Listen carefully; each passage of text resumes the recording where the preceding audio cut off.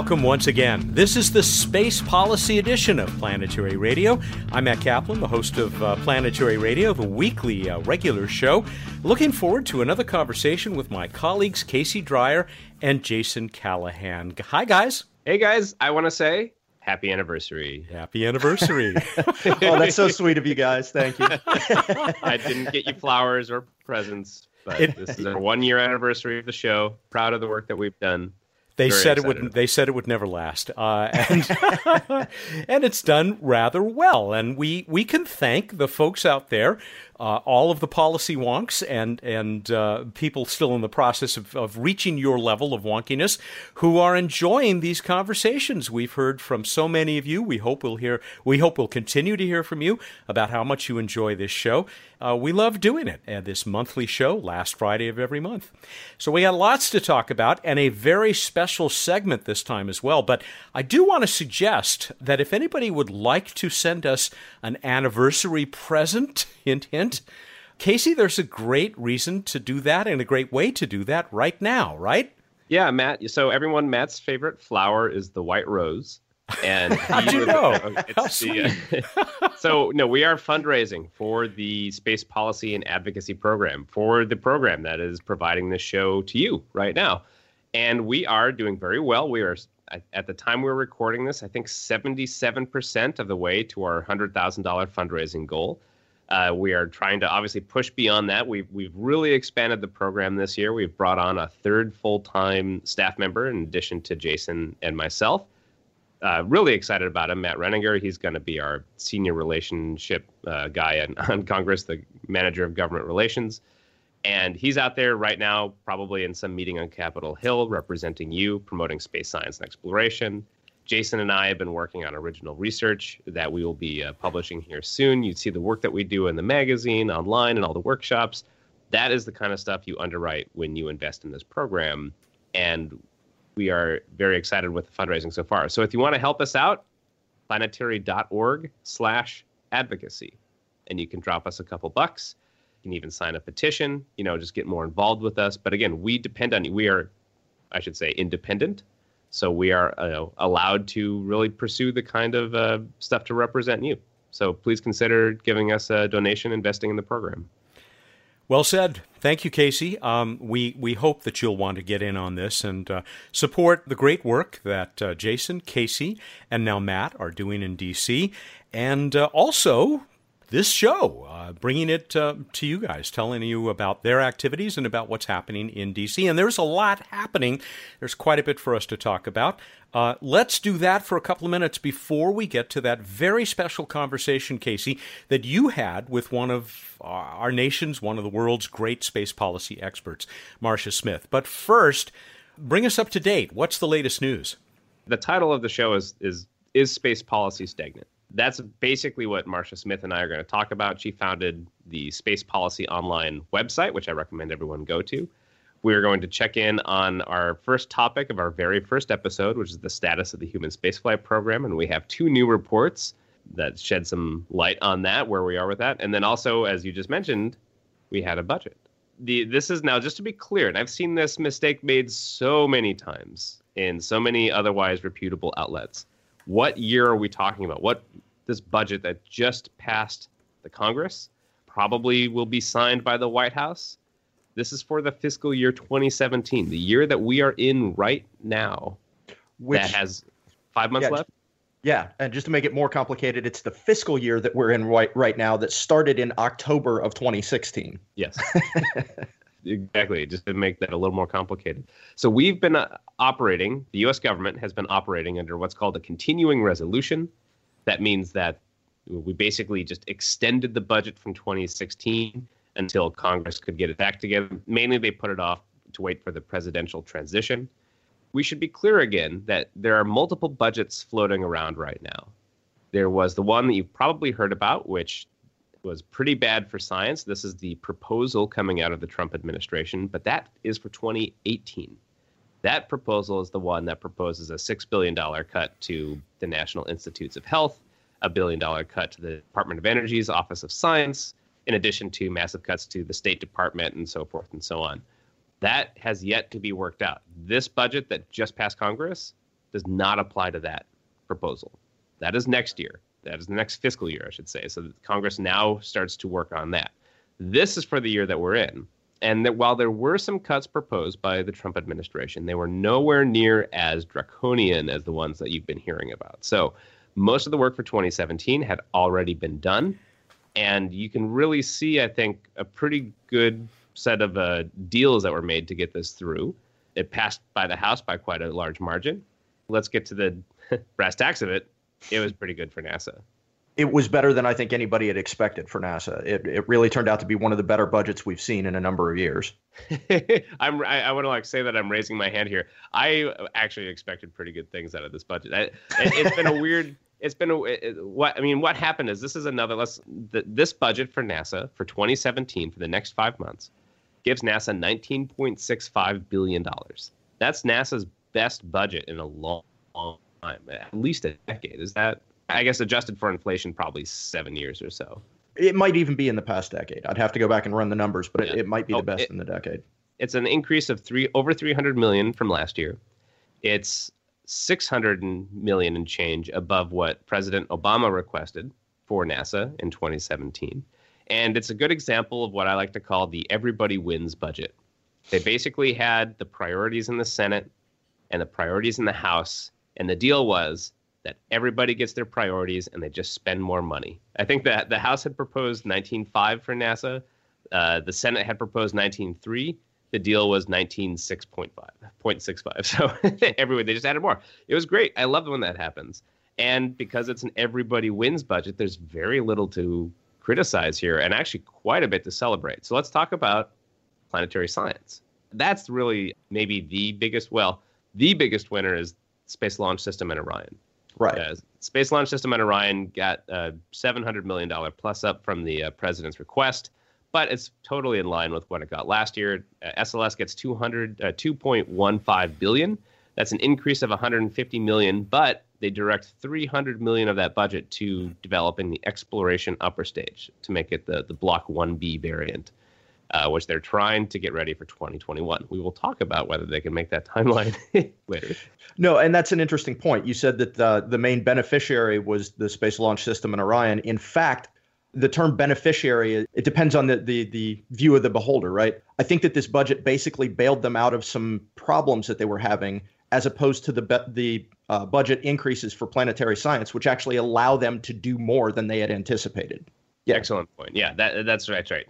It's always kind of funny to read the NASA budget proposal because planetary science division, it's something like 55, 60 pages of details going down to the line items of single-digit millions of dollars, how they intend to spend the money.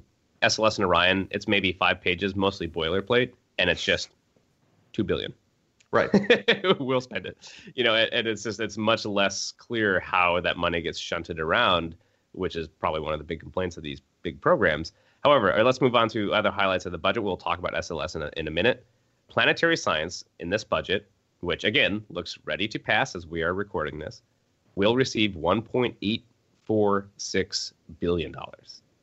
I just want to soak in that number. 1.846 billion. Remember, 2 years ago, our goal was 1.5. Yeah, I remember sitting in a senator's office. I'm not going to say who this senator was, but this senator had a lot of reason to support planetary science. And this senator looked at our request, looked us in the eye, and said, "This will never happen." To get to 1 point. Never happen. That was the response. And we are now 300 million above 1.5 billion. Like 20% above. I think the past year, if anything, has proven that when it comes to politics, anything is possible. That's the lesson we learned from the NASA budget process, right, Jason? That's what you're referring to? That's exactly right. Yeah. So 1.846, you can tell I'm pretty happy with this number. Basically everything got increased. Every program in planetary science basically sees an increase. The biggest win, I guess, of this is the Europa mission, which would receive $275 million in this budget. I believe the request was $50 million. So a substantial increase. This keeps the mission on track for a 2022 launch date. And it includes money to develop a lander, which notably the Trump administration said was too much in their 2018 request. So John Culberson, of course, is almost certainly behind this.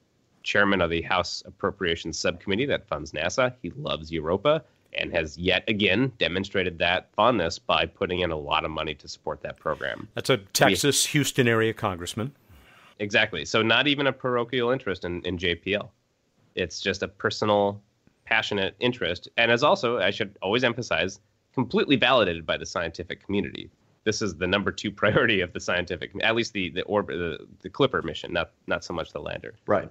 The one remaining question that we have with the Europa Clipper mission is whether or not it'll fly on an SLS or on a Delta IV Heavy. It was announced at the Space Studies Board meeting last month. They're going to try and make that decision sometime this spring. So we should hear something about that within the next month or so.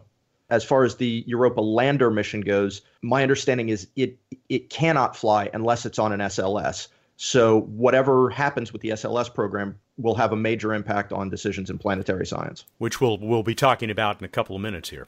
Other highlights of planetary science, the Mars program gets $75 million more. Part of that goes into Mars 2020 rover development. It will get a Mars helicopter, which I think is one of the coolest additions to this, as long as, and they make it clear, as long as it does not disrupt the schedule. I think they just tack on a little remote control helicopter to just practice, flying around on the surface of Mars, which, sure, I will take that. I'm totally happy to see that. That would be very cool. This is a tech demonstration mission. I don't think it has a lot of science there. Yeah, they'll probably put a camera on it. Probably, yeah, sure. Yeah. Hopefully, right? Yeah. That would be great. They better. Yeah. Every extended mission, planetary science, is funded, so every mission continues. We also saw an increase to $20 million for plutonium-238 development. That will help accelerate that program a little bit. Your favorite program. My favorite isotope, my favorite radioactive isotope. We'll see that move forward, continue to move forward. Discovery got a nice increase to handle the overruns on the InSight program and support the 2 new missions under selection. Oh, and maybe most important, and this is often overlooked by Congress, so I was very happy to see this in there, planetary science research and analysis, the pot of money that actually funds scientists to do science with the data brought back by these missions, will receive a $16 million increase this year. That's a lot of additional support for scientists. I mean, we're talking average scientific grants, probably $150,000. And so dozens of more scientists on long-term grants helps pay their salaries, pays their students, pays for travel, publication, and just doing the research itself. That's really nice to see. This is a great budget for planetary science. And I was running the numbers last night. This is the best budget maybe this century for planetary science, even adjusted for inflation. If you kind of adjust for some of the programmatic consistencies, you take out the Deep Space Network operating costs and things like that. This is a fantastic budget for planetary science. So I couldn't be happier. Yeah, so looking at the rest of the Science Mission Directorate's budget, Planetary does very well. Honestly, nobody took a massive hit. It's not that planetary science was experiencing this increase to the detriment of somebody else. The Earth science budget went down a bit, and I'm sure that there are people who are disappointed by that, but I think that had more to do with programmatic development curves than it had to do with any cuts to any programs, right? It stayed exactly the same. Oh, it did stay. Okay. It stayed exactly the same as what it got in, which is, I think, accounting for inflation, is down a little bit. Right. But they're still the largest science. $1.921 billion is what Earth science will get in this budget. Right. But in the meantime, in astrophysics, JWST seems to be right on time and on schedule and budget, which is fantastic. WFIRST is still getting its development money. In heliophysics, the Solar Probe Plus project is also performing wonderfully and on schedule for launch. Science did well. Planetary did great. Science did well. That's a great point. Planetary didn't eat anyone's lunch. That's a really critical thing, and that's something I should emphasize, that this is a message that we always take to people in Congress. It doesn't have to be a zero-sum game for things like science. Every science can win, and every science did win. Now, if I had to choose one who just didn't win as much, I think this is kind of interesting, is astrophysics. astrophysics, and James Webb Space Telescope in the NASA budget are split out into two separate line items. And that's basically the punishment for going over budget on James Webb back in 2011 or so. So if you add those two together, astrophysics and the total for James Webb, that's really your total budget for astrophysics, because James Webb is an astrophysics mission. And James Webb is going down on its development curve. It's the cost every year. It is your standard general curve for cost of making a new space mission. You peak at a certain point, and then it declines as you don't need as many people working on the mission. And we're on the downward slope of James Webb. Now, they talk about this as this opens up a wedge of future funding. As James Webb gets finished and built, that wedge of money that they had previously devoted to that mission should open up, and theoretically, ideally, could go all back to new astrophysics missions. While the rest of astrophysics increased compared to last year, it didn't increase at the same rate at which James Webb went down. So that wedge actually didn't fully go to astrophysics. And within astrophysics, they actually kind of earmarked, or directed, I should say, $105 million of its $750 million budget to WFIRST. That actually functionally behaves as I wouldn't say a cut, or, it limits by about 40, I think they said $40 or $50 million yesterday of savings they'll have to find elsewhere within astrophysics to make up for that directed spending on WFIRST. So while astrophysics grows, it doesn't grow at a rate commensurate with what they are telling them to spend on WFIRST mission. That's a really good point. And the idea of the budget wedge, the savings that you're realizing from the development curve on the downward side of JWST, the fact that that's not feeding directly into astrophysics is a lesson that I think will be relevant for future conversations as well. When we make budget plans, people often assume that the downward trend of development on one project frees up money to start new things. And more often than not, that's not what happens. That money ends up going elsewhere in the government or not being spent, period. It's a really good lesson to keep in mind as we talk about budgets going forward.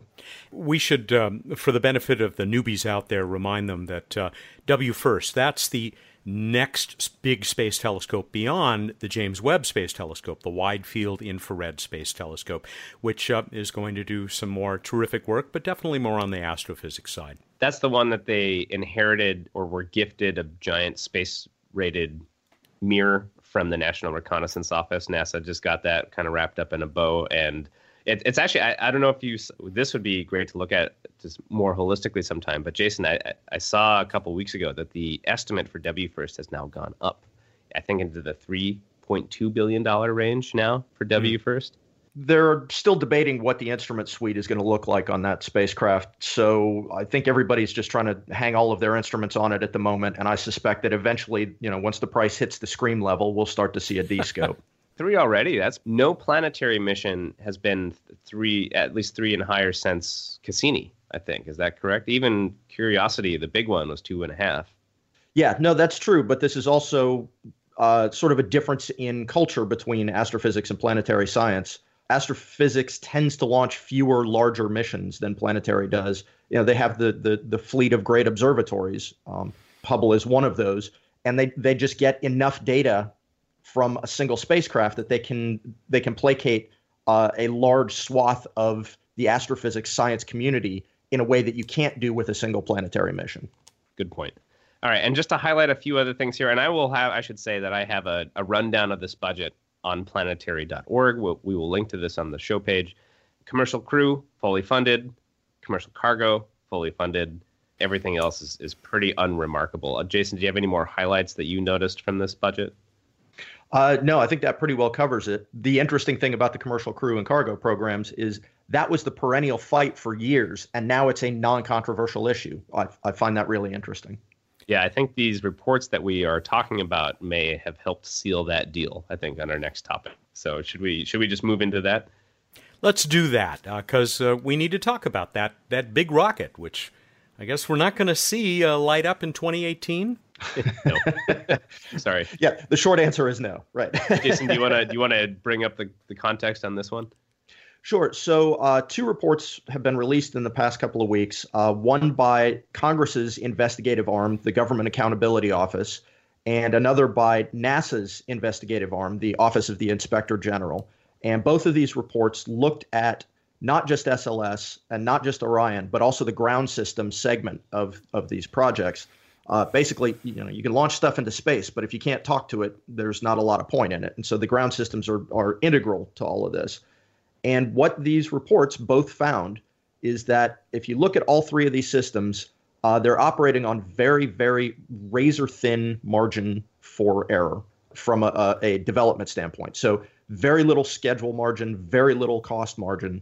And at this point in your development cycle, that's not a good place to be. That's an indication that you're very likely to go over cost. And NASA's already admitted, at least with SLS, they're going to go over schedule on the launch. The reason that you have cost reserves, which in NASA parlance are not called reserves because people are afraid that if you say it's a reserve, then it's money you don't really need and they take it away. So it's referred to in NASA as an unfunded future expense. And what they mean by UFE is this is money that you're going to need, though you can't say why you're going to need it yet. It's based on historical models of projects of similar size and complexity. You're going to run into unknown difficulties in your development, and you're going to need a little bit extra money. So you can't calculate exactly what you're going to run into, but you can, from a statistical probability standpoint, calculate what you're probably going to need to deal with those uncertainties. And we can go really into depth on how NASA calculates this. It used to be that they would figure out how much they thought they needed and add 50 or 30%. Now there's a much more stringent strategy to figure these numbers out.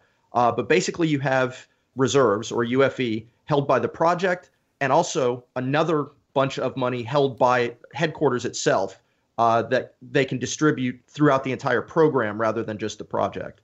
It's concerning to see that these cost and schedule margins are as low as they are on these programs or on these projects within the human spaceflight program, because it's an indication that there are going to be problems later when they start to run out of money. Now, as Casey mentioned, these programs have consistently received more money than they've requested, which has alleviated some of that concern. But that's not an indefinite, and at some point somebody's going to start to get upset if these projects go too far over cost or schedule. Again, these margins, the way that I like to think of them is this is your unknown unknowns budget, right? And this is like when you do something really complex, you don't know how to do it the first time. So you just like, oh, something will go wrong. So I'll just give myself some padding to accommodate that, right? In time and in your money. So in case you need to like throw a bunch of engineers onto a problem that crops up, you can accommodate that. Right. And it's also important to note that it's not always problems within the project or program that result in the cost issues. Sometimes it can be an external issue that you didn't anticipate. So like Europeans delivering the Orion service module 10 months late. That's right. There was nothing that NASA could do about that. Or tornado hitting Michoud assembly facility. Again, precisely. These just pull a random thought theoretical out of the air. That actually happened. 2 months, right? Lost to that. Yes, exactly. And that's why you have reserves, is for the unexpected or the unknown problems that you'll encounter, that you inevitably encounter on a project. So I'm looking here at this report. We will link to this. This is from NASA's Office of the Inspector General. They have guidelines for how much reserve they should have for these big projects. It says here that a program such as the Space Launch System should have between 10 and 30% monetary reserve.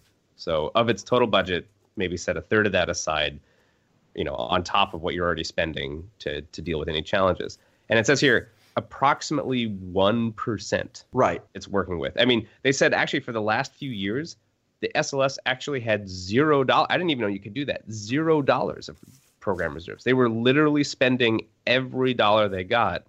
And last year they had 25 million, so 1%. I mean, anything goes wrong, and this is kind of what you talk about in terms of Congress adding 600, 700 million a year. Congress is adding that reserve every year that is being spent. It's just wild to me. It's very different than what you see on the House side, or on the science side of the House at NASA. It's also a project that's an order of magnitude larger than what you see being done on the science side. And I think that with complexity, you add risk and you add uncertainty. And so it's much harder to budget for these giant projects. And this is where they always go back to talking about Apollo, how they do Apollo. Well, they had something like 100% reserve on their budget. Is that right? Wow. Well, at what point? I mean, they had 100% reserve to start with, and then they overspent that pretty significantly. So, yeah. The money was there as it was needed, right? You can keep your schedule and your budget goes, or you can keep your budget and your schedule goes, basically, right? It's this kind of inflexible relationship between the two. But again, as I was mentioning, the way that NASA does planning for reserves now is very different than they did back then. But that's because we have 50 years worth of projects to look at. When you were doing Apollo, no one had ever done anything like that at all. It was categorically different than any missile program, than any rocket program that preceded it. So you were completely operating in the unknown. There was no way to plan to know what you were going to run up against. Both of these reports basically say there's no extra money. I think the GAO report said that Orion had 0 days of schedule margin left. So a contractor could sneeze and be out sick a day or something, and that would throw off the entire program. And this is the problem. Again, you're integrating 3 programs here that all have to do this delicate dance to arrive at the same time, right? Your entire ground systems, which is upgrading, not just to talk to these missions, but to upgrade all of the infrastructure to launch a rocket at Kennedy Space Center and to move those pieces around the country, the rocket and Orion. NASA basically said that the short end of this is, and I recommend you read these reports because they are fascinating. They're great summaries of these programs. But NASA has admitted in the response to the GAO report, and for some reason they haven't seen a lot of talk about this, like they don't want to mention this, but they will. They admitted that the original plan for EM-1, the first test mission, which is going to be uncrewed, no humans in this one, was for, I think, November of 2018. They have admitted that they will not make that launch date and will likely go into 2019, but they will not say exactly when, and they will say sometime before September 30th, 2017 was the response in the GAO report. 2019. But yeah, so... No, sorry. They will tell us the slip. Oh, tell us the slip by they will tell us September 17th. So they will tell us before the last day of this fiscal year. Right. My guess is because they want to see what their funding is going to look like. Yeah, I wouldn't be at all surprised if that announcement actually slips to the FY19 budget request. So you're saying that the announcement of the delay slip will itself probably slip? That's right. Yeah. Wow. So historically, Jason, is this unprecedented? Oh, absolutely not. Throughout NASA's entire history, I don't think there has been a single major human spaceflight program that has been delivered on time and on budget ever. But as I say, a lot of the reason for that is because of the size and complexity of these endeavors. The International Space Station was originally budgeted at something like $10 billion. It's now north of $100 billion, depending on how you account for it. The Space Shuttle, again, took almost a decade longer than it was expected to and cost far more money. We just discussed Apollo and how much more money it cost. These are really difficult programs, and they're managed very differently than the stuff on the science side of the house. To put it in context, what NASA spends every year on the Space Launch System is a flagship mission in science, approximately. It's like if they cranked out a Curiosity level mission every single year for the last 6 years. Yeah, the annual budget for SLS is something on the order of 3 to 4 times the annual budget for the largest flagship mission. It's very big. And again, I am generally one of the more understanding and supportive space policy folks out there about this program. And I think overall it's been managed very well considering. But this is something, Jason, you've been bringing up for years. You're saying just wait until phase D, basically, the integration period, and everything is going to go. And that's basically what we're starting to see here. And it is troubling because the amount of work that has yet to be done. I mean, EM-1 was uncrewed. This is Orion with no life support that they can't get ready on time, right? Right. They have to then, after they launch this for the first time, completely redo all of that launch services stuff to handle the upgrade of the rocket. That's why it takes 3 years until the next, minimum 3 years until the next launch, because they have to make all these new connections, platforms to handle the 1B version, the exploration upper stage, plus add life support to Orion. Right. And all these other things. It's looking unsettling, let's say. Right. So the real problem with the integration of these systems is not just the schedule, right? If one of these things is late, it holds up all the rest of them. They're just sitting around waiting for this one piece. And sitting around waiting is one of the most expensive things you can do on a development project. It's not just that if Orion or SLS or the ground systems is late, they'll also go over their own budget. They'll drive up the other one's budgets as well. And in the meantime, it's not quite as big a rocket, but SpaceX says that first Falcon Heavy is going to launch this year, 2017. That's true, and I hope that they meet that schedule. It's the Heavy has been delayed a number of times up to this point. As Casey and I have mentioned a number of times, we'd really like to see the first one go because that means the second one is not far behind, and that will have our LightSail spacecraft aboard. But it's also important to remember that the SLS and the Falcon Heavy are very different systems. It's not easy to simply replace the SLS with the Falcon Heavy. They have different capabilities. They're developed for different reasons. So it's not correct to see those as an apples and apples comparison. Excellent. Yeah, and I would point out too that I do not think this changes anything in terms of political support for the exploration program at NASA. I think that's absolutely true. Which is very solid, as you guys have talked about in the past. Well, we just saw, that congressional legislation that Trump signed is all about the SLS. Generally, when you hit this level of political support for things, when you go over, that means Congress will just give you more money and try to enable it to limp forward. You look at this money is being spent in all of these districts, all of these jobs, and nothing about having the Falcon Heavy changes that. There are 30,000 people employed in Alabama, Mississippi, Louisiana, Florida, and 44 other states in the union from this program. And ironically, I always think it's a more efficient company like SpaceX has far fewer jobs to offer politically than something like the SLS. And so you have this, it depends what angle you're looking at this from, which incentives. Do not discount this. And I think we will see this continue. It does sound, since we've heard a little bit of the history from Jason, like we are seeing a pattern which has, for good reason, been repeated many times in the past. I see here an opportunity to transition to this very special conversation that, Casey, that you had with Marcia Smith. To preface this, Jason, Moon or Mars? Yeah, the least interesting question in spaceflight. One thing I do want to say before we go to the interview with Marcia, the title that you had for this episode was "Is Space Policy Stagnant?" And I think that one of the things you and I have sort of been discussing this whole episode is that it depends on what you think of as space policy.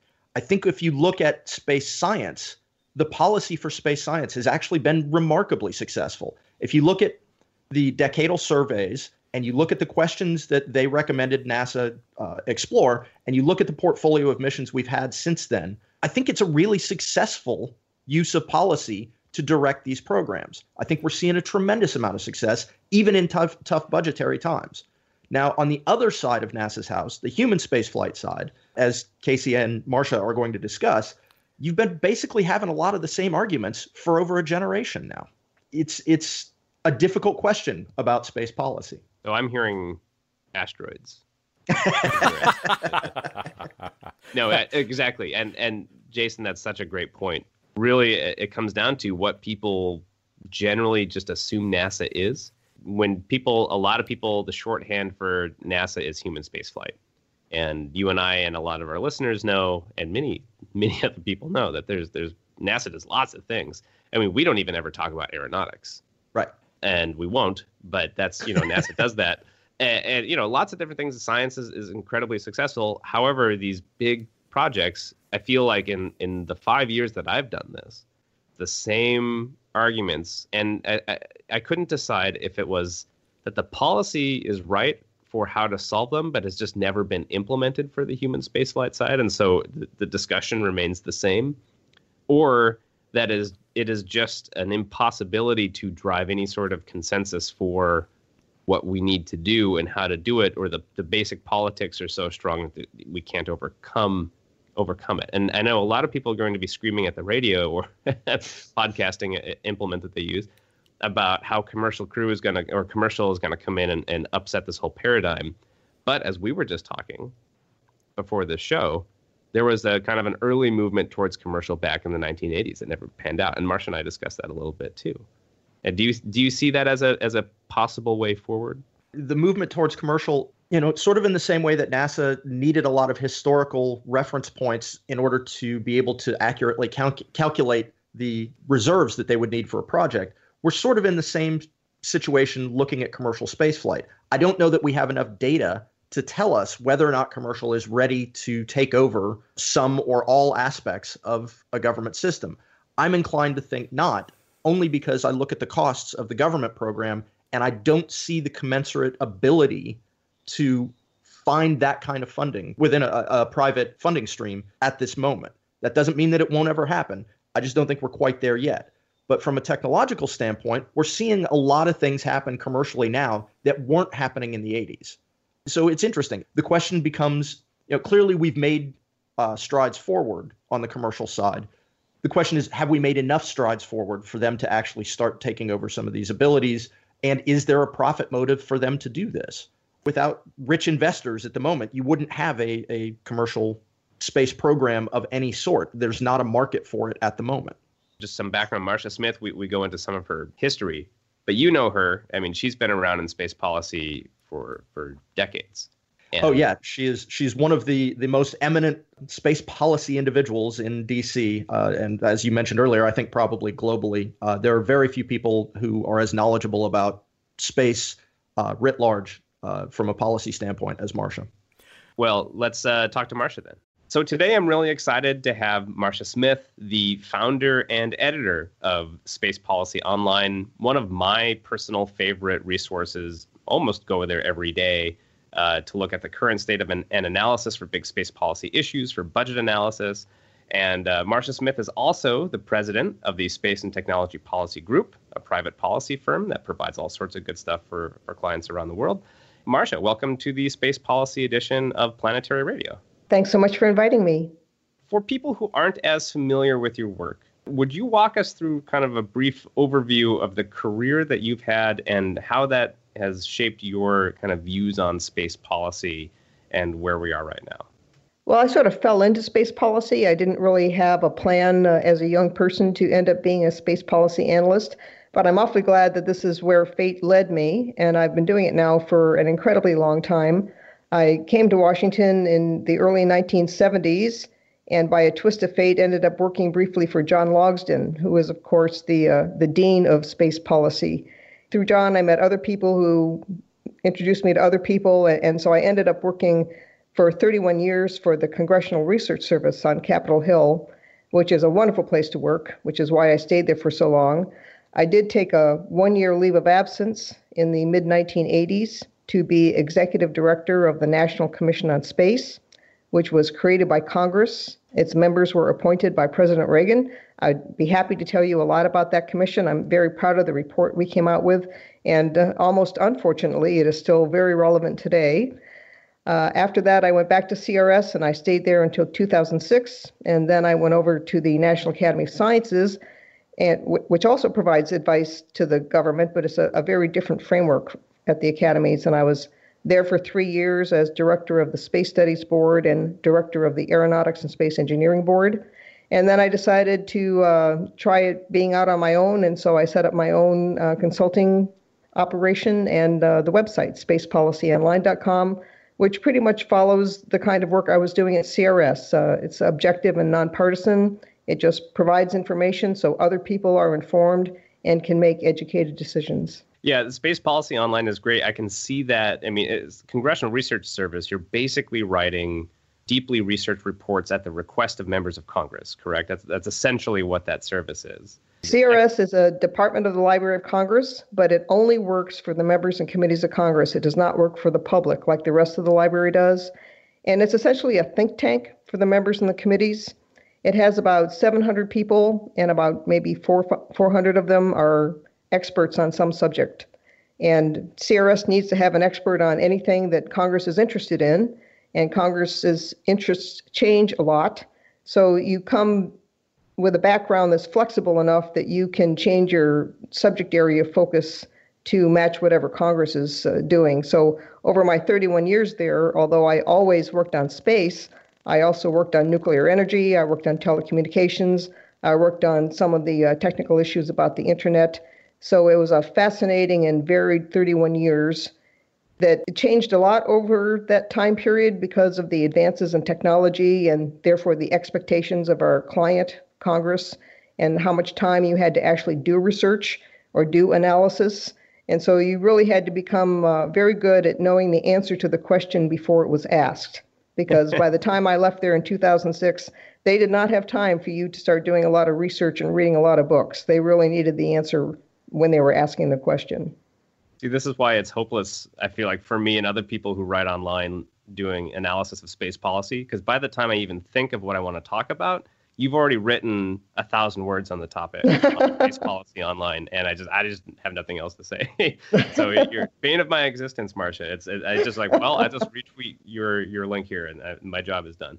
And I also think it's really funny that John Logsdon, who's on our board of directors here at the Planetary Society, I have this working theory that something like 80% of every space policy person has been a student of his or connected through him at some point in history. I believe that's true. He really is the dean, in quotes, of space policy and a wonderful role model. Yes. Yeah. He's wonderful to have on our board. This kind of takes me into one of the big topics I wanted to talk with you about today. So this is our first year anniversary of the show, by the way. And congratulations. I wanted to have Well, thank you very much. It's been a wonderful experience, and we've had such great feedback from our listeners about it. And I wanted to talk with you in particular about this bigger issue of space policy in general. And you kind of touched on this a little bit with your reference to the Pioneering the Space Frontier report that you did as part of the National Commission on Space. It kind of is as relevant today as it was. It came out in 86. Yes, right after the Challenger disaster, though much of the work was done before. We were, so just to tell you a little bit about it, so the commission was created after President Reagan directed NASA to build a space station as its next human spaceflight project, and that was in the State of the Union address in 1984. And NASA came to Congress and said the space station was the next logical step. And Congress said, the next logical step to what? And NASA didn't have an answer. Now, my friends at NASA say they did have an answer, but they weren't allowed to tell Congress. But whatever it was, Congress did not know what the space station was supposed to be leading towards. So Congress created this National Commission on Space and had the members named by the president, which is how these things were done back in the day. And they named 15 members, and it was chaired by Tom Paine, who was a former administrator of NASA. And in fact, he was the administrator when Apollo 8 went around the moon and when Apollo 11 landed. And he was quite a visionary. And so the minute he was named as the head of the commission, it was pretty clear that sending people back to the moon and on to Mars was going to be a big part of what our report was about. But the report was much broader than that. It looked at all of civil space, including commercial space, which was a very hot topic back in the 1980s, and science as well. And when you go back and you look at the report today, a lot of what was envisioned for commercial space is only back in vogue now. There was this long dearth of commercial activity, part of it because of the Challenger tragedy, because commercial companies were planning to use the shuttle, and then a lot changed after the Challenger tragedy. And the human spaceflight debate is still going on. Back to the moon or not, to Mars, when, how, and all of that. The science part of our report, there's been great progress on. And so I think that third of the report is probably doing pretty well. But the other two parts, if you read them today, they would sound very familiar to what's being discussed today. Now, our commission got started in the summer of 1985, and we had worked pretty hard on the report. And by January of 1986, we had a pretty good draft done, but then Challenger happened. And that changed the focus. People were no longer thinking of the long-term future in space. They were thinking of how to recover from the Challenger tragedy. And so by the time our report finally came out in the summer of 1986, it really didn't get the kind of attention that we had hoped for because the landscape had changed so much. But we didn't change much of the report. The commissioners were fairly certain that the shuttle program would fly again. And our recommendations were for post-shuttle and station. It was, where were they taking us? It was at what that time was considered the long-term future. So as long as you assumed that the shuttle would fly again and the space station would get built, the recommendations really didn't change. And that's kind of the irony of this in a sense, right? Where the whole point of the report was to say, what is our long-term goal in space? What are we working toward? Then the whole thing became lost, as you were saying, to this much more short-term, immediate reactionary position of what do we do now after the loss of the Challenger mission. That remained then an open question really to this day, right? I mean, that's the essence of this kind of long-term, particularly in human spaceflight, I think, this long-term problem of what are we doing this for? I mean, we had the Pathways to Exploration report from the NRC just a couple of years ago trying to answer that same thing. Why are we doing this? What's the justification for human spaceflight and where are we going? So my big question to you then is space policy, particularly for human spaceflight, is it stuck? I mean, the questions seem the same. I mean, I've done this for 5 years now, right? A fraction of the time a lot of people have done this. And I feel like I'm just hearing the same looping discussion about particularly human spaceflight over and over again. Moon or Mars, where are we going? Do we do resource utilization? What's the role of NASA in terms of the private space companies? These haven't changed. I was actually reading, I don't know if you remember this old kids magazine, Odyssey. It's what I grew up with. Someone had sent in a letter. And I want to quote this letter because I thought it was so funny to read this. And then I was reading through your Pioneering Space Frontier report just this morning, actually. Same feeling. These kids write in, what would you do if you were NASA administrator? The quote was, NASA hasn't done much of anything lately. Oh, sure, they're planning things for 15 years from now, but I wouldn't sit on my duff waiting for the next millennium to come around. I'd wake up the current head of NASA and get things going, or quit my job and join one of those entrepreneuring companies preparing to launch private astronauts. The year of that letter was 1988. You could have printed that same letter today with as relevant of a reaction. So do you think space policy, are we stuck in a loop of what we're supposed to do for this? Is this even an answerable question? Well, it's kind of interesting to me because you hear a lot of people saying that NASA's not doing anything. And when they say that, they really mean the human spaceflight program. So NASA's doing a lot. NASA has a very robust robotic program. It's got I won't say robust space technology program because it seems its budget often gets cut, but it's got a darn good space technology program, fabulous aeronautics program. So NASA is doing a lot, but what the public seems to focus on is human spaceflight. And for some reason, the space station just has not captured the imagination of the public. And the shuttle didn't seem all that popular except when it was coming to an end. And so I was surprised when they brought one of the shuttles over Washington, and I was surprised at how many people turned out to see this overflight. Half of them had written to their members of Congress and said, why don't you support the human spaceflight program? I think it might have been in better shape than it was then or that it is now. So this whole NASA's not doing anything or hasn't NASA gone out of business seems to be tied to the human spaceflight program and not the rest of the great work that NASA is doing, which is quite unfortunate.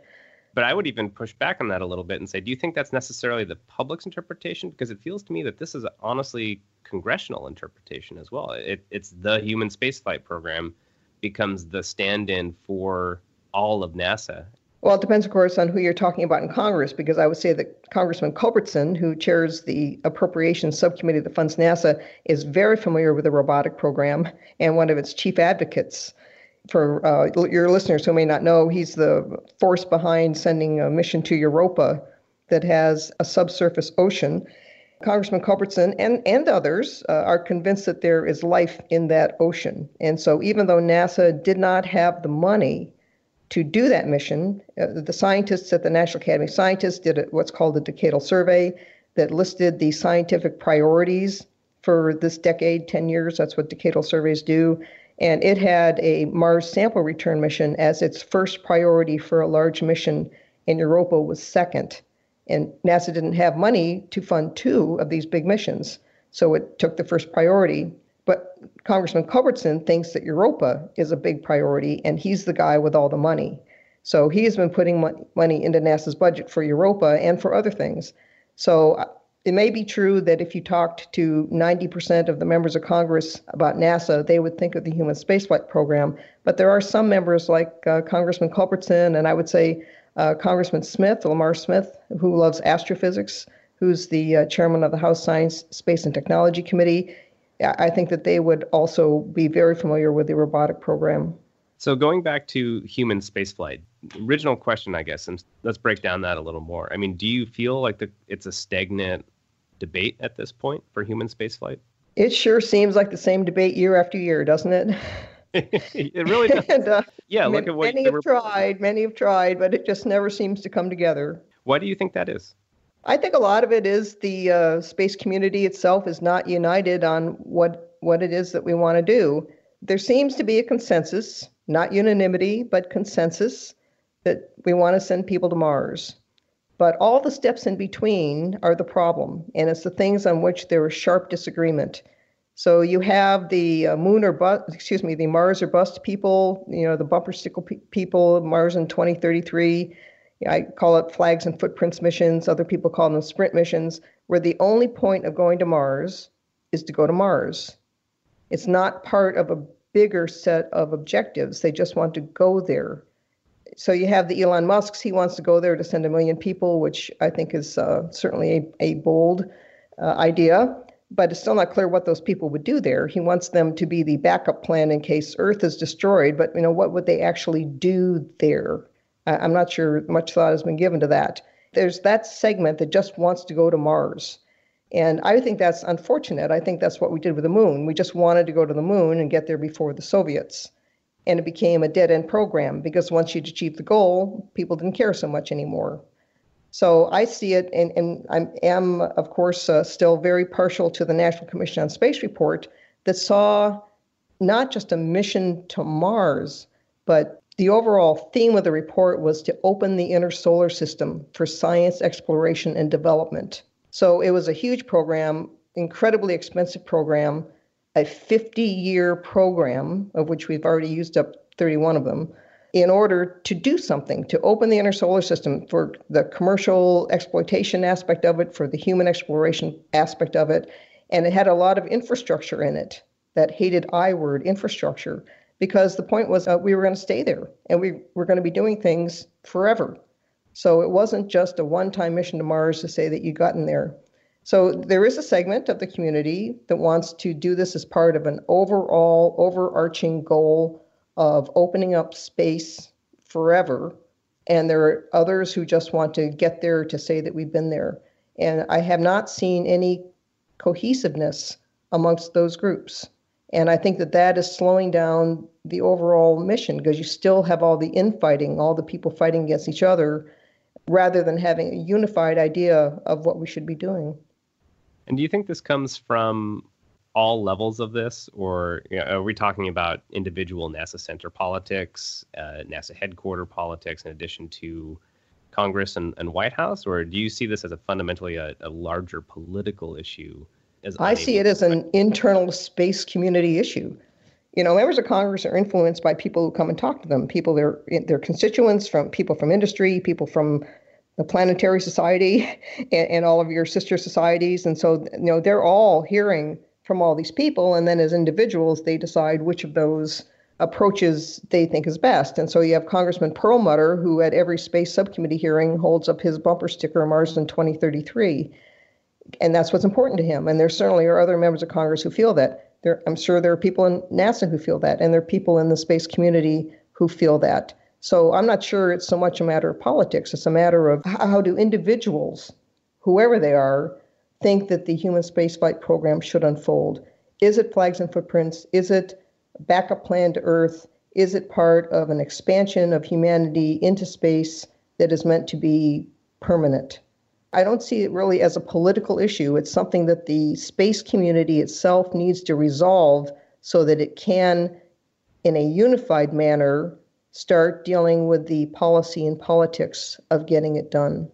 That's interesting. I agree with that, but at the same time, is it resolvable? We've had, almost 50 years to resolve this question about what to do with the human spaceflight program. And I guess the fact that we haven't been able to unite internally, let's say within the space community itself, it strikes me because fundamentally I would say it's a non-objective direction. I think this is what's so interesting about what you mentioned, the comparison between the advancements and progress in the space science community, where you have kind of this general objective external driving force of scientific consensus that ultimately brings people together to say, well, we can at least prioritize our missions for 10 years at a time in the decadal process.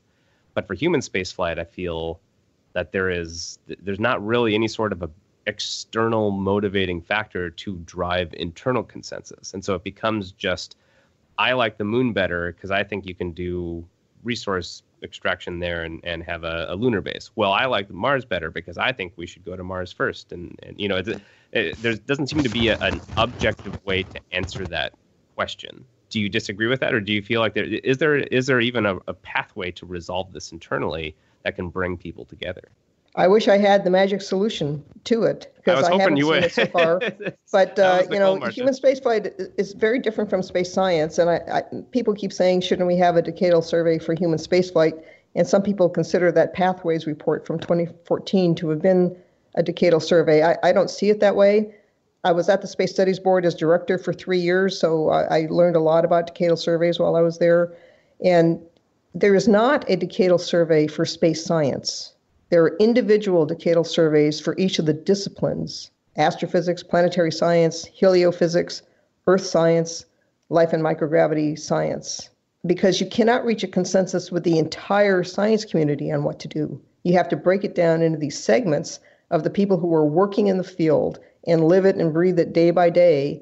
And it's a challenge to get them to reach a consensus on just what should be done in the next 10 years, much less for however long it's going to take to send people to Mars. So the decadal survey process is very difficult. It's not perfect. As we know, the decadal survey committees are given a budget wedge to work with, and then halfway through the survey, NASA may come back and say, oh, sorry, this program overran, and so suddenly your wedge is only half of what we thought it was going to be. The decadal surveys are not perfect either, but they are very good guides as to what you can get one discipline of the space and earth science community to conclude are the top science priorities and how to answer the questions. Human spaceflight just isn't like that. Human spaceflight, the community is, every American or maybe every person on the earth. So you don't have the kind of community involved that can reach a consensus like that. So I don't have the magic answer, but I do think that the lack of a unified approach has been slowing us down and will continue to slow us down as long as the community keeps fighting within itself as to what the steps should be. So in the National Commission on Space report, we fought through all those issues, and the decision was return to the surface of the moon to test out things and then go on to Mars. And it didn't happen because the money wasn't there. And, the first President Bush said the same thing, money wasn't there. The second President Bush said the same thing. He didn't put the money into it. A new guy came to town, President Obama. He looked at it, he said, too expensive. And he said, let's skip the moon, the surface of the moon, because we've been there already, don't need to do it again. And he came up with the Asteroid Redirect mission, which now President Trump wants to terminate. So there are politics at that high level of looking, what the occupant of the White House want to be able to point to and say, I did that. That is part of the problem. But I do think that the getting an agreement on the timeline for doing these things and the stepping stones is critical in order to build the support to get the resources. And as someone famous said, and I don't remember who it is, a vision without resources is just a hallucination. That's an interesting point, that the human spaceflight community is so broad. You look at the parochial political consequences of having human spaceflight centers really spread out. Marshall, Michoud, which I guess is part of Marshall, and Stennis and Kennedy. You have a lot of motivating local political factors kind of driving that, and this broad sense of capability without, the 2010 NASA authorization basically avoided that question altogether, right? By saying, let's just take a capabilities. If we just build a big rocket first, then I guess we'll figure out the consensus of what to do with it. That seemed to be, they kind of just avoided that question altogether. Right, because it's been so contentious, and you can't go to an individual or a group or a company and get that kind of support that you need for a particular set of stepping stones. There's this consensus on a destination, But a destination by itself is not a vision, may not even be a goal. It's got to be the package. Where are you going? How are you going to get there? And how are you going to get the resources you need to accomplish it? All of those pieces have to be in place for it to really be a vision. Do you think the Apollo program kind of has twisted the internal expectations, or at least part of the weighs too heavily in terms of this? Like people want to go back to that so badly that they're not able to work on a more long-term stepping stone approach? Well, I think that for my generation, that is probably true. I can't speak for younger generations who weren't around when Apollo was happening. I think that there's a lot of misunderstanding about those Apollo years, the 1960s. People think that the president stood up and gave a speech and that was it, and all the money just flowed in and they got it done in 8 years. But it's that simple. Yeah. As John Logsdon pointed out in his second book on JFK's role in the lunar program, the first one back in 1970 was very focused on what led up to that May 25th, 1961 speech before Congress. But his more recent book takes it all the way through the Kennedy term. And he talks in there about the questions that Kennedy kept asking himself as to whether or not it was the right thing to do, and the troubles he had getting the money out of Congress, because Congress, was not blown away by this idea either. So it was a struggle to get the money. And the fact that it continued after his death, I think, really is attributable to Lyndon Johnson, who was the majority leader of the Senate when Sputnik went up. And he was very interested in space. And I'm not sure if he had not succeeded Kennedy, both as, interim president and then as an elected president himself, I'm not sure that Apollo would have happened. So it was a struggle back then, but people don't think about that. And they think the public just loved the Apollo program. But Roger Launius at the Air and Space Museum has done wonderful research looking at those opinion polls back in the 60s and showed that there was only 1 year that more than 50% of the American public supported Apollo. So I think that a lot of it is, not really being fully aware of the history of Apollo, but they did succeed in getting men to the moon and returning them safely to Earth within the decade, so they achieved that goal. They did it on cost, and of course everybody laughs about how they came up with a cost estimate for Apollo. NASA came up with an estimate, and Jim Webb, the administrator, doubled it. And then when he was in the car going up to Capitol Hill to sell it to the Hill, he doubled it again. And that's how they came in on budget. At least that's what the myth is. And, so Apollo was not as easy as people think it was. And it's an era that I don't see coming back. And so we need some other formula to get the support. And again, if your goal is not to just land on Mars, if you want to open the inner solar system for science exploration and development, that is a long-term program. And you can set deadlines to do certain pieces of it, but what should be important is not the deadlines as much as achieving the goal of opening it up permanently. So, that's one of the big arguments. What are we doing? Why are we doing it? I want to follow up on that, but you said something really interesting that I wanted to touch on just a bit, because this is something that strikes me as I have learned more about this field over the past few years. You mentioned how important Lyndon Johnson was to the success of the moon program back in the 60s. And you also mentioned earlier John Culberson and his critical role in enabling this mission to Europa to happen. I feel like the history of space, it's littered with individuals at the right time and place who, through their own kind of personal passion for this idea, enabled the program to move forward. This strikes me as like maybe this is one of the reasons why it's so hard to move policy forward, is if you have to depend on people who just personally are passionate and agree with you already to make that happen. Do you think that that's the case in space history more than in other fields, or is this just the way politics works? Well, I don't know enough about all those other fields to be able to say whether it's different in space versus other fields. I do think that in a lot of things, the key is to have one or more individuals in powerful positions who want to do something, and that they have got the power and the resources to make it happen. But it's not always true, however. So on the other side of the coin, Senator Proxmire, who chaired the Senate Appropriations Committee back in the 70s, did not like the shuttle program. And he tried to kill it year after year, and he did not succeed. And there were people in the House in the early 1990s who thought that the space station was a white elephant and they tried to kill it, and they did not succeed. So maybe there are more examples of where a space program has had the right people in the right place to get it going, but the people who should have been powerful enough that tried to stop programs did not succeed.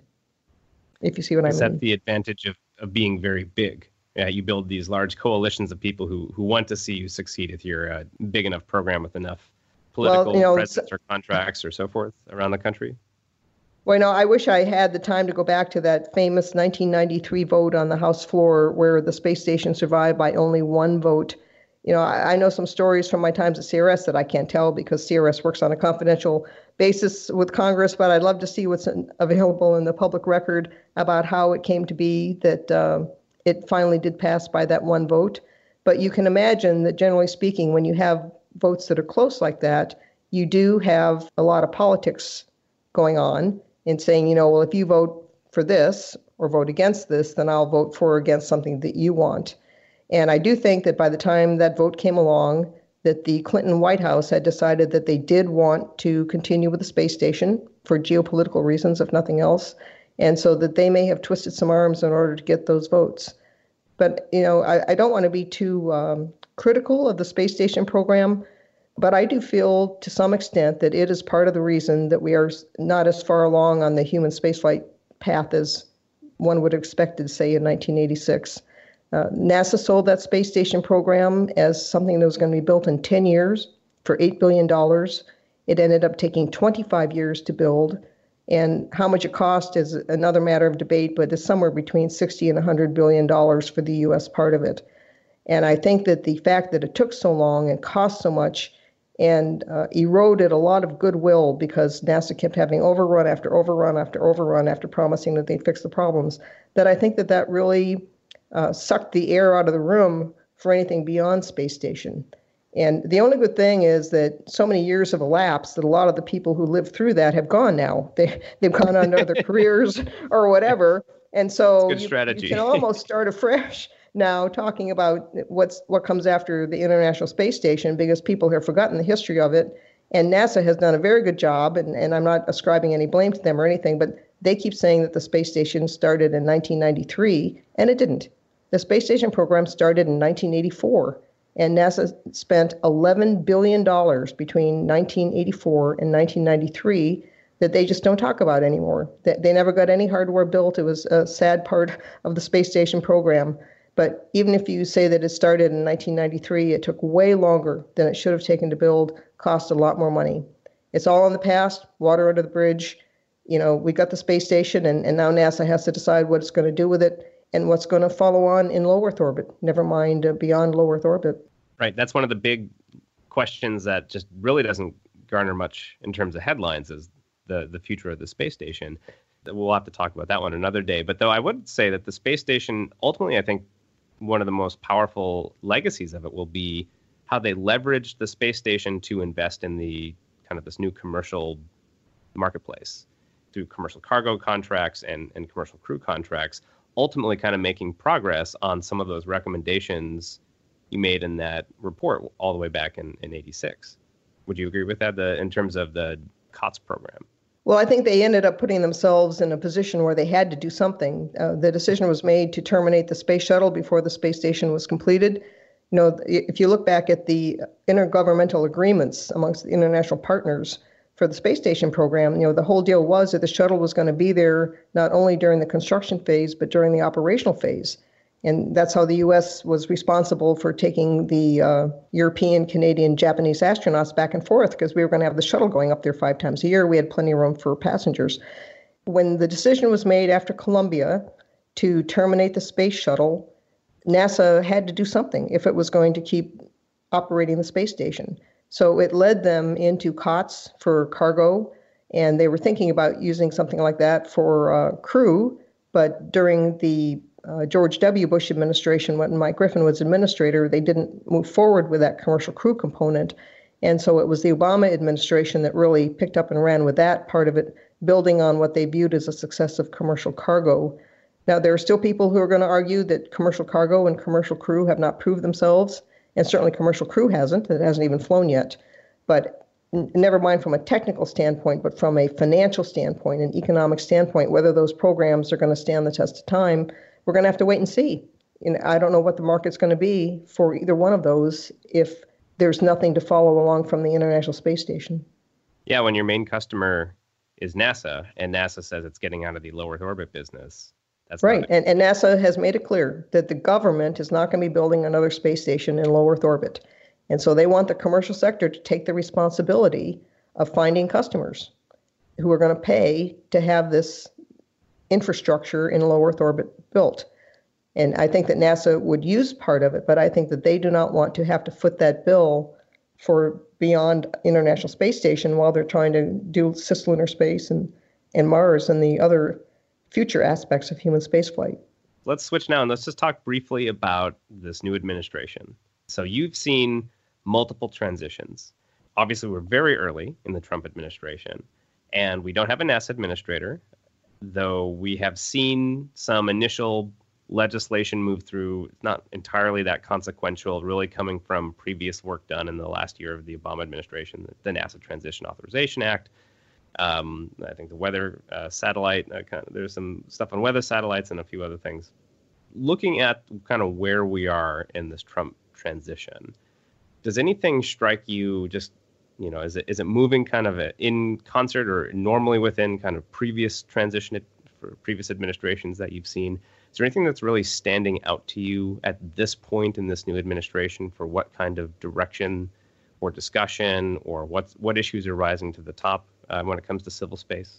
Well, having been through quite a few presidential transitions in this town, I can say that it is not uncommon for presidents to come in and say they're going to shake up everything and close down federal departments and fire half the federal workforce and do all these other things. There are so many presidents that have come to town and said that, and usually it's never as dire as they said during the campaign or even their first year in office. So these things do tend to smooth themselves out over time.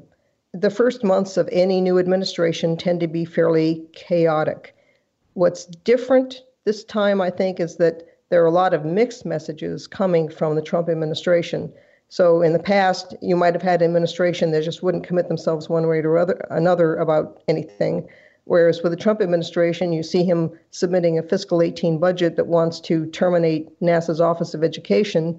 And then President Trump and his daughter call Peggy Whitson up on the space station and talk about how great STEM education is. So, I mean, that's a really mixed message.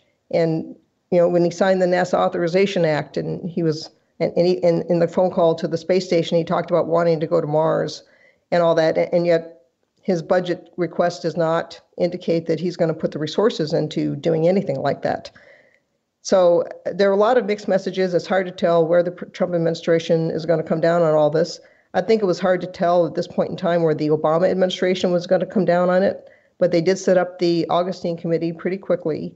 But we still waited until the next year to really find out what it is that he had in mind for space. There are some similarities and some differences, but this period of time in any new presidential transition is really chaotic. Yeah, I feel like we're seeing a lot of churn, particularly in the transition and beachhead team that went to NASA. And you've seen some folks just leave out of frustration, maybe out of that same sense of mixed messaging. Definitely, I think Trump administration and his campaign was built of factions of different types of people with different ideologies. Factions tend to, in this administration, to me, seem to come in and out of vogue or in and out of power, and that may influence part of this. I feel like there's kind of this fundamental tension between folks like maybe Jeff Sessions or others who are, and maybe the more congressional contingent of the big existing exploration programs, kind of the status quo approach, versus the more, let's call them entrepreneurial new space types who want to tear out all the old ways of doing things and have this renaissance of commercial investment. And they both seem to be vying for his attention, or maybe the hearts and minds of the top folks in his administration. That may be part of what's going on there, I wonder, or if it's just, as you said, just the standard kind of shakeout of what we're seeing here. Well, the NASA transition team was much larger than I've seen in the past. They had 8 transition team members. Usually it's 2 or 3. So I think the fact that some people were leaving was more newsworthy because it was just such a large team and it was much more in the headlines than I think transition teams have been in the past. So that was different. That was a little unusual for NASA to have so many. And I think it's not uncommon to not have a NASA administrator this far into a presidential administration. It's only May, early May. So I don't find it surprising that that hasn't been worked out yet. There's still the National Space Council that they're debating about, and Bob Walker said on Monday that the executive order is very close to being signed. So if that was signed in May of a new presidential administration, I think that would be actually pretty quick work. So there are a lot of balls up in the air right now. I think that it's not clear who the personnel are ultimately going to be and who's going to be calling all the shots. So it's just too early to really make any judgments about what's going to happen going forward. How do you feel about the idea of having a National Space Council reconstituted? Do you think that will basically create the policy of the administration, or is it, I know historically it's been kind of mixed, its performance in the past, particularly during George H.W. Bush's ill-fated Mars program concept. So what would you say? Can you just broadly describe very quickly the National Space Council? And then I'd love to hear kind of your thoughts on the utility of that moving forward. So there was a Space Council, a National Aeronautics and Space Council, created at the same time as NASA in the NASA Act in 1958. It was supposed to be headed by the president, but then it changed to be the vice president. And so Lyndon Johnson actually chaired that when he was vice president. And it was one of these White House offices that, was in the background and may have had some influence, but it's not clear really as to how influential it was. It was abolished by President Nixon. It came back by law. Congress recreated it. And they tried in 1987, and President Reagan vetoed the NASA authorization bill because he did not want Congress telling him how to organize his White House. And so Congress tried again in 1989, and they were much less prescriptive in terms of what the Space Council should be and who should be on it. President George H.W. Bush decided it was okay, he was going to do that. And so he, based on the law, he wrote up an executive order and put his vice president, Dan Quayle, in charge of it. Dan Quayle picked a man named Mark Albrecht to be the executive director. And Mark, he was not really a civil space guy. He was more of a defense guy. But he had some very strong views on what he thought NASA should be. And he conflicted a lot with the NASA administrator, Dick Truly. And I think that the conflict between the Space Council and NASA really limited what either one of them could do. George H.W. Bush was the last one to use the Space Council. It still exists in law, but it just has not been funded or staffed since then. So now President Trump is thinking of bringing it back. And I think the key as to how successful it's going to be, how influential it's going to be, is twofold. One, is Trump going to listen to what comes out of it? It's going to go from the council chaired by Pence to Trump.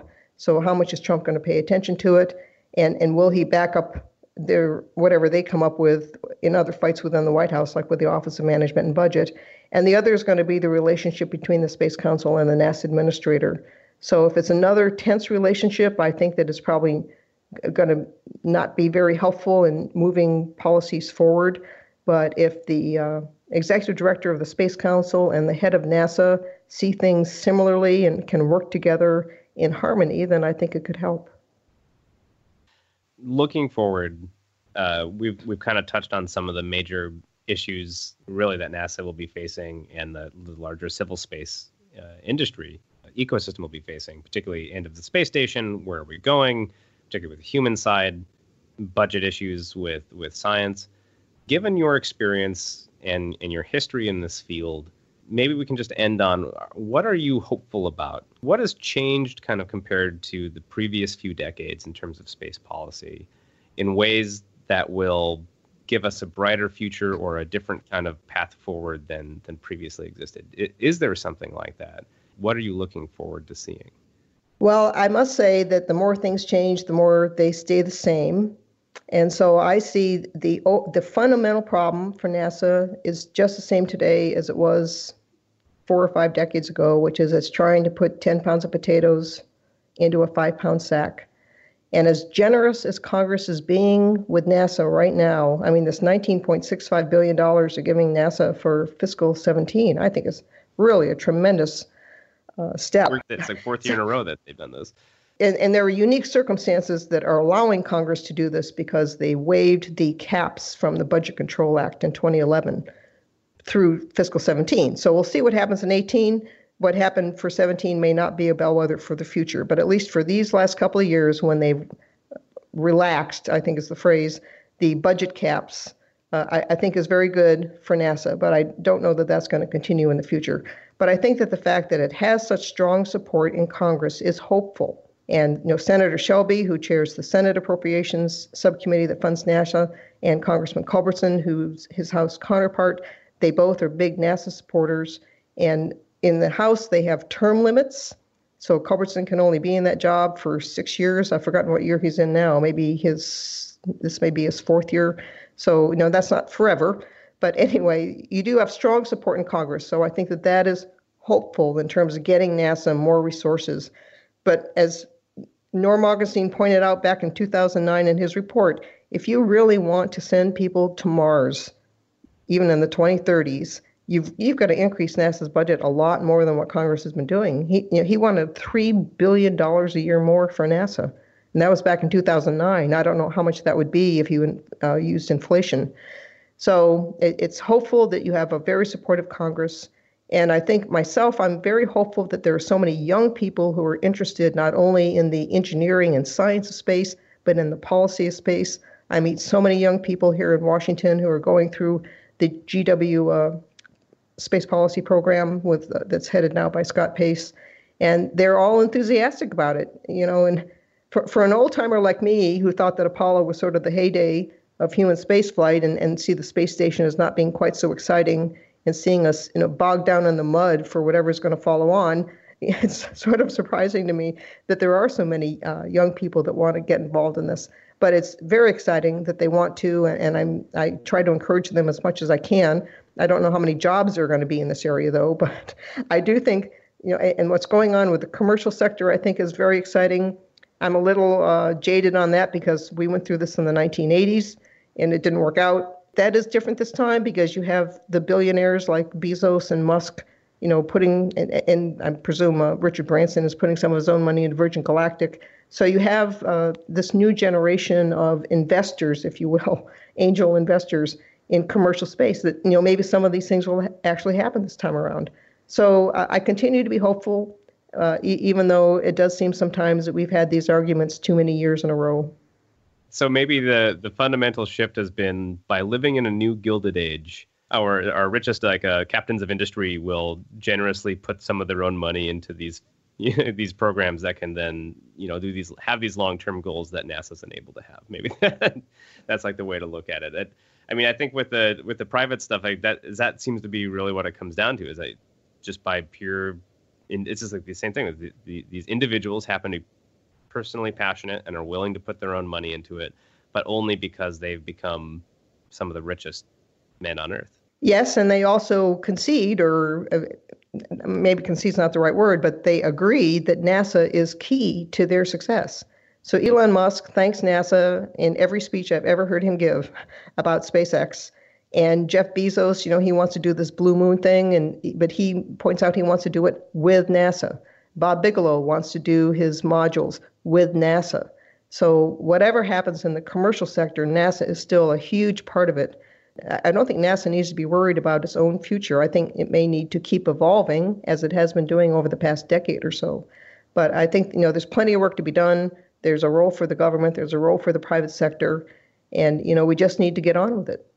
We will leave it there. Marcia, thank you so much for joining us today. Marcia Smith is the founder and editor of the Space Policy Online website. You can find her at spacepolicy.com, on Twitter, at SPCPLCY Online, Space Policy Online. Marcia, again, thank you for joining us. Really enjoyed the conversation today. It was my pleasure, Casey. Thank you so much. All right. Well, that was my conversation with Marcia Smith, spacepolicyonline.com. I go there almost every day.